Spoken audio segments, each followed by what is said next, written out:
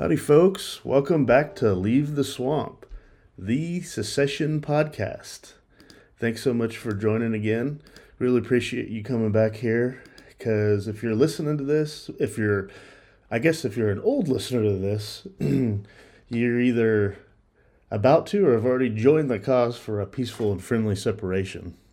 Because that's about what we talk about here is it's about time for people in this country, the United States, to decide to separate, have an amicable separation, and go our own ways. There's really no way for us to debate over and fight over this stuff in Mordor, DC, and come out with a good conclusion, really, for either side. It's just not going to happen anymore. The country's too big. It's not governable. The people no longer have any say or any power in Mordor. It's totally owned and controlled by the people you always hear about, the big banks, the big corporations, the military industrial complex, all these entrenched, powerful folks that, have no reason to really reform and give the power back to you and us, the people. So we got to kind of take it back. And in this one, I wanted to talk about a few things. First off, this Freedom Convoy in Canada, which is just it's a great thing. I love how the mainstream, the media, I was watching this compilation about how they're characterizing what's going on up there the first thing they say is this so-called, quote unquote, Freedom Convoy. I love how they have to put these subtle words. It's really interesting how the media works and how, I'd say pretty effectively, they utilize wording and words to plant subconscious ideas in your head. By them constantly repeating the so-called Freedom Convoy or self-described Freedom Convoy or something, what they're doing is they're subtly in your mind trying to plant a seed of discreditation, if that's even a word, about what's going on up there. And of course they tell the lies of widespread rioting and damage to property and all this type of stuff, which is hilarious because where was the media talking about all this stuff and how terrible it was, how it was an insurrection or whatever when the Black Lives Matter protests and all this, so-called George Floyd protests and stuff was going on when they were literally burning down buildings, destroying property, looting property. Nothing was said about that. That was never characterized as an insurrection or a threat to democracy. Whatever the hell that means. It's just absolutely hilarious how it's characterized. But anyway, this whole thing is such a great thing to see so many people in a very powerful position when they all come together, making a statement. Now, it could backfire, and that's what kind of worries me because, in a way, it's kind of playing in to the hand of the powers that be because it's arguable that truckers are the most important piece of the, call it the cardiovascular system of our economy because they're the ones that are transporting goods from their origination to their final destination. And that helps the common man, be able to go to the grocery store and get the food he needs or, go to wherever and buy what he needs. But if all these truckers are not doing that and not delivering these goods, well, then the common man really, and I don't consider you the common man because you're listening to this. I am hoping, if you're not already, that, you'll become part of the 300. We're talking the 1% folks out there, top 1%, and that would be the people aligned with the goal and the impetus of this podcast. You're going to be able to withstand some temporary hardship, some temporary inconvenience, uncomfortability, and that type of thing, because we would be supporting, and we are supporting, these truckers fighting against this tyranny that's going on, not only out of Ottawa in Canada, but all across the world, really, where more and more trucker convoys are starting. But I would say probably the problem is the majority of folks out there who aren't listening to this, who are not aligned with us, who don't think deeply about anything, have no critical thinking skills really at all. I'm sure you know a lot of people like that you talk to and you associate every day, maybe part of your family, etc. These folks, all they're going to see is they're going to go to the grocery store and either see, well, probably see both high prices for things and then empty shelves, and in the media, which I'm surprised I haven't really seen this yet, but they will come back and blame, and the politicians will then start blaming these horrible truckers for causing shortages on the shelves and all this, and then they'll couch that in saying how that's how they're threatening your democracy and threatening your freedom, threatening your health, and all this type of stuff. Not to mention the fact that it was the politicians themselves and their corporate overlords, the corporations that own them, as an example, like the pharmaceutical companies and stuff, that shut everything down a year and a half, 2 years ago, placed all these mandates in effect that are causing the backlash that's happening now. That'll be glossed over. It'll be as if this happened spontaneously out of thin air. But think about that though. Whenever things like this happen, I've heard this theory that it's now being encouraged, obviously, by these politicians to keep going because that will just cause more people to be inconvenienced, and then the politicians will be able to ride in on their white horse, and say, "See, this is why these people are. This is an insurrection. We got to put it down. We got to put more restrictions in place on your freedom so that this never happens again, and you never run out of food on your shelves." Blah blah blah. That's just what always happens. So this is going to reach a critical point where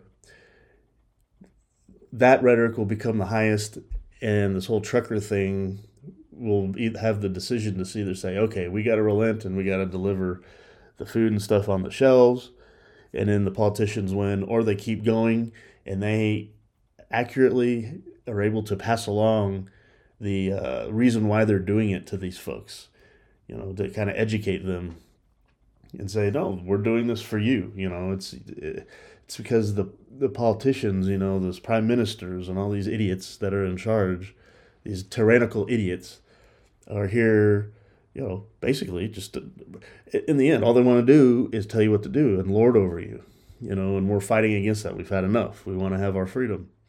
And this is a great example. This goes to show why, I talk a lot about secession from the perspective of Texas leaving the United States. But this is a great example as well.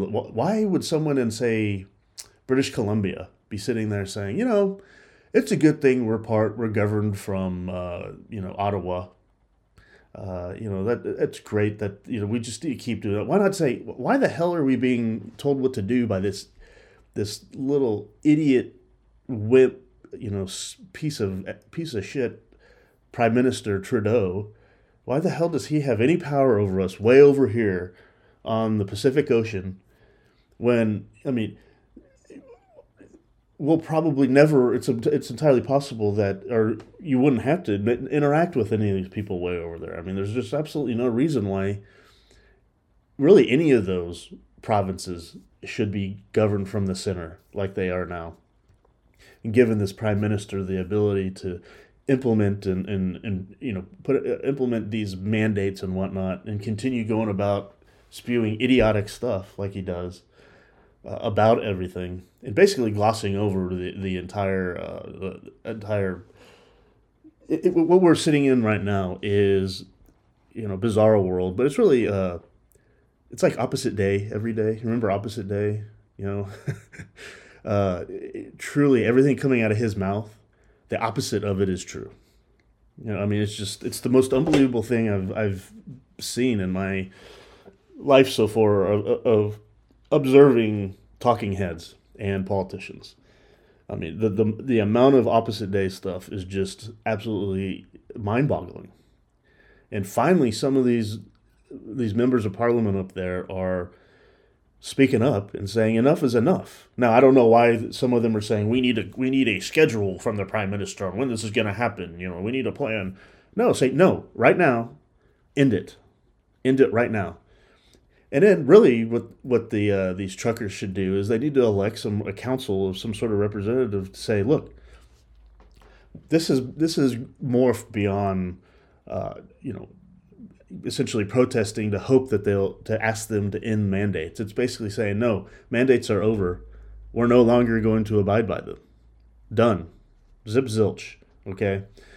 And truly, I mean, it I mean, it hurts me. It really bothers me. And then I see how the police there are coming in and stealing gasoline and diesel fuel from the people that are there, the protesters and whatnot. I mean, it could be construed as murder if someone's truck or car dies and they're relying on the heater in that thing and it's freezing cold up there, but their gas or their diesel has been stolen from them by the police. And now evidently the police are going to say, well, we'll arrest anyone bringing gasoline or diesel fuel, any kind of fuel into the protesters. That is just absolutely unbelievable. It's hilarious. It's like we're going to arrest life saving fuel for these folks, but you know what? If you want to go protest over George Floyd, go ahead. We're not going to touch you. Go down, and you know what? You can take gasoline in there, pour it all over a building, and burn it down. That's perfectly fine. But if you're bringing in gasoline or fuel for the trucker protest, well, you're going to jail. I mean, it just what's going on is absolutely ridiculous. But I will say, it's nice to see folks finally having enough and coming together. This is a perfect example of a snowball. It starts rolling down the hill and it gathers steam. That's what happened with this thing. But again, I want to tie it back into why the smallest size of government is best. Because once more and more power gets centralized in one location to be lorded over the many, then that actually in and of itself creates the conflict, because then people fight over who's going to be in charge from the center, who's going to be in charge of Washington, D.C., Mordor, or who's going to be in charge of North Mordor up in Ottawa over the entire country of Canada. Over a country where they could have many different countries in there to where each one governs itself and they wouldn't be any worse off. I mean, there's no reason why, at the very least, each province shouldn't be its own country. Absolutely no reason whatsoever. I mean, what do they get from the central government in Canada? I mean, really, protection? Protection from what? Who's going to invade Canada? I mean, give me a break. Who's going to invade Alberta? Granted, there's a lot of fuel there, so at some point that might become a very contested area. But if Ottawa just stays neutral and says, we're going to have commerce with everybody that comes asking. We'll sell our fuel to those who pay for it. We're not gonna build up a military to go invade other countries, much less BC or Saskatchewan or whatever. I mean, they'll be okay on their own. Montreal doesn't have anything to fear from us. There's very little incentive to do any kind of military operation like that if you're trading with folks and you're not bellicose, with them or whatever. So I challenge anyone out there to give me a great reason as to why a province of Canada should not secede and go on its own. Oh, my doorbell just rang. Hold on. Okay. Sorry about that. Of course, it won't be a long break for you because I'll have paused and edited this, but had to pick up some flowers that I had delivered since Valentine's Day is coming up. But anyway, I think I've said enough about the trucker convoy and whatnot and how that kind of relates back to another great reason, call it number 15,601, why provinces or states and even smaller, counties, but that's an easy kind of boundaries to think in your head, should leave the central government that they're attached to, because the central government, in the end, is a tyrannical and oppressive. This is a perfect example of that. Speaking of central governments, there's just a couple of things I wanted to mention in addition to this that caught my eye that I thought was kind of interesting. And the first one has to do with the naming now of the Washington football team, in the NFL, or the Mordor team, basically.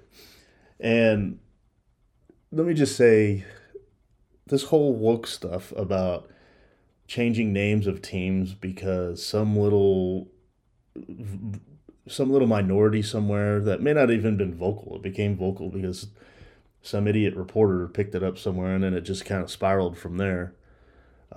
Is just, I mean, it's basically, and I don't know if you're the same with this or anything, but this type of stuff has basically been like a kick in the groin for several years now, and it, quite frankly, it's made me get to the point where I despise some of these sports now, some of these leagues and stuff like that. The NFL, I mean, I used to like NFL football, but I lost kind of half my passion about it once I went to college, because then I cared about my college football team, right?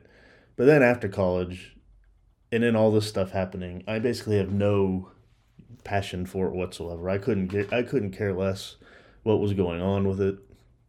You know, I mean, I lived and died in the early '90s based on whether the Cowboys won a game or not. That Sunday. I mean, I was depressed the entire week if they lost a game until the next game they won. That's how bad it was. Then I translated that passion to uh, my university, Texas Tech, which there's a lot of passion there. However, there's a lot of heartbreak, with that football team as well. But you know, you become connected to something like that when you go there. So that drew away a lot of care I had for the NFL. And just lately with all this woke stuff going on, it's just been like zero that I have for these teams, especially when the league and the players, they're like so overt that they basically hate you. And then essentially they hate you for the color of your skin. And I'm coming from the perspective of a white person because everything they talk about there is as if we're the devil. White people are the devil, and it's absolutely ridiculous, and then talking about discrimination and all this stuff, which, in a truly free market, discrimination either wouldn't exist, or if it did, the person doing it would be blackballed and go out of business. Period. That's the end of the story. Smart people, don't fall victim to believing that stupid bullshit, and doing things along those lines. It's just idiocy, So it's ridiculous that I even have to say that. This whole idea that these leagues need to have even talk about this stuff. Just play a sport, right? Go on the field and play the game. Don't preach to me. Don't do any of that stuff. Don't put little, sayings on the court or on the field or any of that crap. Just play the damn sport, right? That I'm there to watch because I want to see a good game, right? Anyway, going back to this Washington team. So they were the Redskins. I liked the Redskins, even though they were Dallas's biggest rival. I grew up kind of liking them. I liked the uniforms. I liked the color combination. I liked all that kind of stuff. Now, when the Cowboys became really good, I didn't really hate the Redskins, but I liked the Cowboys more. I grew up in the Dallas area, so they were obviously became my team. They may not have if they didn't win those 3 Super Bowls in the early '90s, but because that occurred at the same time I was kind of coming of age in junior high and stuff in high schools, or really in elementary and into junior high. But I guess maybe that's neither here nor there. But the Redskins, evidently they fought against this name thing for a long time, and they should have never even given it the time of day. They should never even responded to anything about this stuff. It's been the Redskins for a long time. Everyone was used to it. And in fact, football being a violent sport, I would listen to Peter Schiff's podcast, and he made some good points about this. And I thought about this, but he put it into words, and I just want to reiterate here, and I totally 100% agree that by the Washington naming their team the Redskins, it in and of itself. Now, I guess this part he didn't really mention, so I'm adding to what he said. In and of itself, the team out of Washington, D.C., the city of the central government that raised armies and went into the West and essentially committed genocide against American Indians. For the football team of that city to name their team the Redskins, the name of a team of a brutal sport, is a symbol of honor to the American Indians. Is a symbol of respect, and quite frankly, was a symbol of contrition, or what's the word? My mind's going blank. But basically saying, look, we realize now that we did things we probably shouldn't have done to you people. You people being American Indians, and we're so sorry that we did it, and we respect what you guys do. That we're gonna name the team of the sport, the team of the city that plays a sport that's so brutal that we're gonna name it after you people, because you people fought with valor and passion, and were warriors. You know, the most respected, and feared warriors that we encountered when we were settling the West. So it's a term of endearment and respect for it to be named the Redskins. So these people who changed the name are completely disrespecting the whole purpose of the Washington Redskins being called the Redskins. Okay? They're disrespecting the memory of the American Indians, spitting in their face, saying, you know what, you're not actually worthy now of the Washington, D.C., the Mordor, D.C. football team to be called the Redskins. So we're going to change the name. This team should not be brought down to the level of being called the Redskins. See, that's the way it should be looked at. And that's the way it actually is. It's not they're going to change the name because we respect them. No, completely opposite. So they're going to change the name because they don't give a shit about you. Because they don't respect you in the least. Okay? That should be the real story there. But anyway, to add insult to injury, they decide to name the team the Commanders. Which is actually more appropriate for Mordor now than the Redskins. Because I don't believe Mordor or anyone in Mordor, is as fearsome a warrior as the Redskins were. They're all just bureaucrats now. And Washington should not have a highly respected name attached to it. The Washington, D.C. team should not. So now they're going to be called the Commanders, which is basically exactly what happens in Washington. Is Washington, D.C. commands everybody else what to do, tells everyone else what to do, tells tells us here in Texas how we should live our life, how much water should be flushed down our toilets, how powerful our light bulbs should be, or how much natural resources we can exploit here in our own land, and how we can do that, how we should be able to power or provide power to our own houses, things of this nature.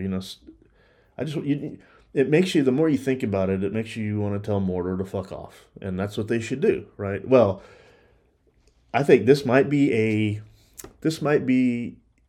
how they say you tick the top tick, like in a market when you buy or you sell. I guess mainly it's used around buying at the very top before it collapses. I think the renaming of the Washington football team is the top tick of the American empire. It has been in decline for 100 years, really. I mean, internally, like under the scenes and stuff. But I think this right here is the outwardly overt top ticking of the American empire, Washington Commanders. Now, for it to be actually, given a proper name to really describe what's going on in Washington, D.C., I happen to think they should have been renamed the Washington Skeeters or the Washington Mosquitoes. Because the only thing in Washington, D.C. is a bunch of blood-sucking parasites, basically. And these bloodsuckers, everywhere they go, they bring disease with them, because if they're there actually doing things and believing what they're doing, trying to micromanage everything from Washington, D.C., well, they're nothing but bloodsuckers, number one. But number two, that idea infects everything else. So they get their little beak and it sticks in someone else. Those ideas will infect other people. So no, it should be called the Washington Skeeters. I think that's what I'm going to start referring to Washington as, the Washington Skeeters. If I ever watch another NFL game, I don't know. I may watch the championship Super Bowl stuff, or I'll watch the Super Bowl, but we'll see. But yeah, no, the Washington Skeeters is more. It should be what it's called, but the Washington Commanders is a very appropriate name for the tyrants in Mordor, DC. 100%. So there you go. Top take of the Empire, right there for you. So the last thing I want to talk about here, which I thought was pretty interesting, is I get these weird texts from folks, doing some election canvassing and whatnot for whatever. And I got this text from Beto and Beto's campaign here in Texas. What a worthless sack of shit Beto is. But it said, "Hi, Richard." I don't know why they keep calling me Richard, but it says, "Cindy here with Beto for Texas. Early voting, March 1st primary. Can we count on you count on your vote for Beto in the coming election?" And I always reply to these things. Sometimes I reply, sometimes I don't. I say, "Why should I?" And this one said, "Beto is running to build a Texas that works for all of us.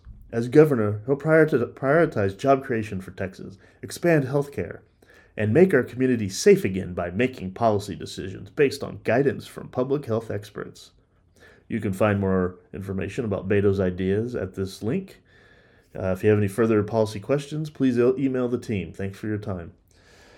I haven't replied back yet to this thing. I think I will, just because she told me to email the team, so I'm just going to reply by text. But let's just go through these real quick. Beto says his policies. He'll prioritize job creation for Texans. Now, how the hell does he think he's going to do that? Well, I'd be willing to bet not bet. I know he has no idea and does not understand how jobs are actually created. Guy's never run a business. Here's the thing. His idea of job creation is basically creating work programs and funding welfare for people to get better trained and stuff like this, which in a free market wouldn't be needed because businesses would be doing this themselves, if they had the money to do it without being stolen from. He then says, part of that on his website, he talks about high quality jobs. What does that mean? Yeah, former business owner in El Paso. He don't know shit about anything.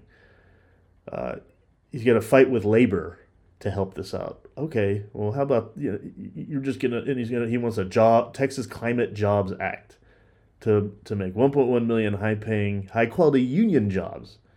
This guy is so clueless that he's so clueless that he actually believes in this stuff that he's trying to do, not realizing that it's more tyrannical bullshit. That's just growing the government more to destroy more of whatever property and freedoms we have left. And if you're listening out there, hope this is pissing you off.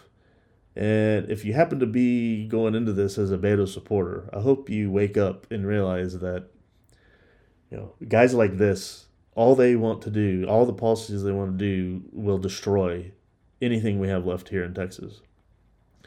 And I'm not arguing for Abbott or whoever else to necessarily run in against him. I'm just saying, this guy is just horrible and worse. Now I'll get maybe more into it, give examples, but I think couple of the big things are make